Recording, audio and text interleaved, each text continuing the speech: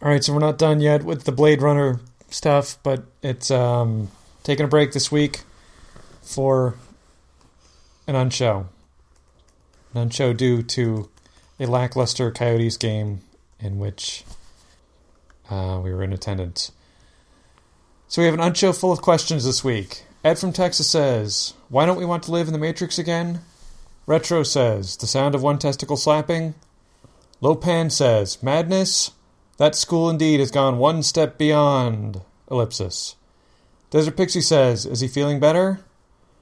Just a Joe says, finally saw Skyfall. I enjoyed it, but I do not approve. It's funny, but the undertone of the film is an allegory for what they are doing to the franchise.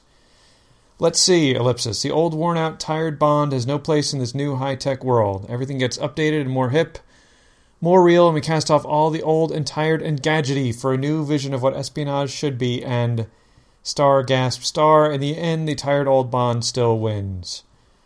Was I referring to the plot or what they are doing to the franchise? Pretty much the same, isn't it? Vanamond says, oh, this is a long one. Crap joke for the day.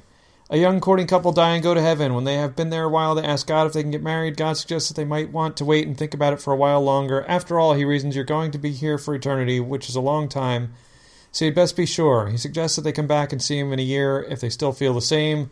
A year later, they stand before God and ask to be married. Well, if you're sure, said God, leave it to me and I'll make the arrangements. 10 years they wait until they are again brought before God and married. Not long after they realize they've made a mistake after all, they ask God if they can get divorced. God flies into a rage, shouting, stamping, and waving his arms all around until he is choir red in the face. It took me 10 years to find a priest up here to marry you. Where the hell do you expect me to find a lawyer? The Energizer Bunny says, are you kidding?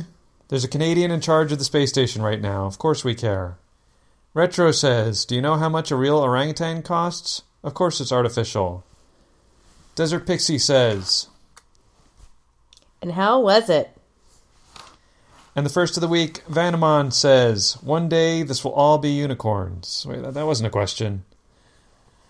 All right, and my question for you is... I guess I have lots of questions for you, but we can save those for another time.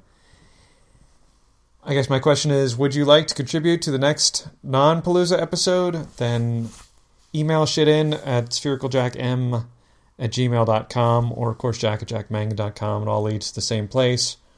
Or voicemail. The voicemail is 480-788-JMDP, and the JMDP stands for 5637. And of course, we can cram a bunch of Blade Runner stuff into the final Blade Runner episode, which will be totally fine. And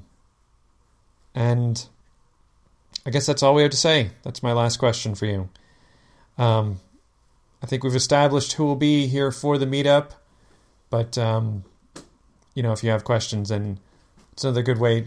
Contact me via email, or others in the Deadpan community via email, and we'll do the details sort of on the down low.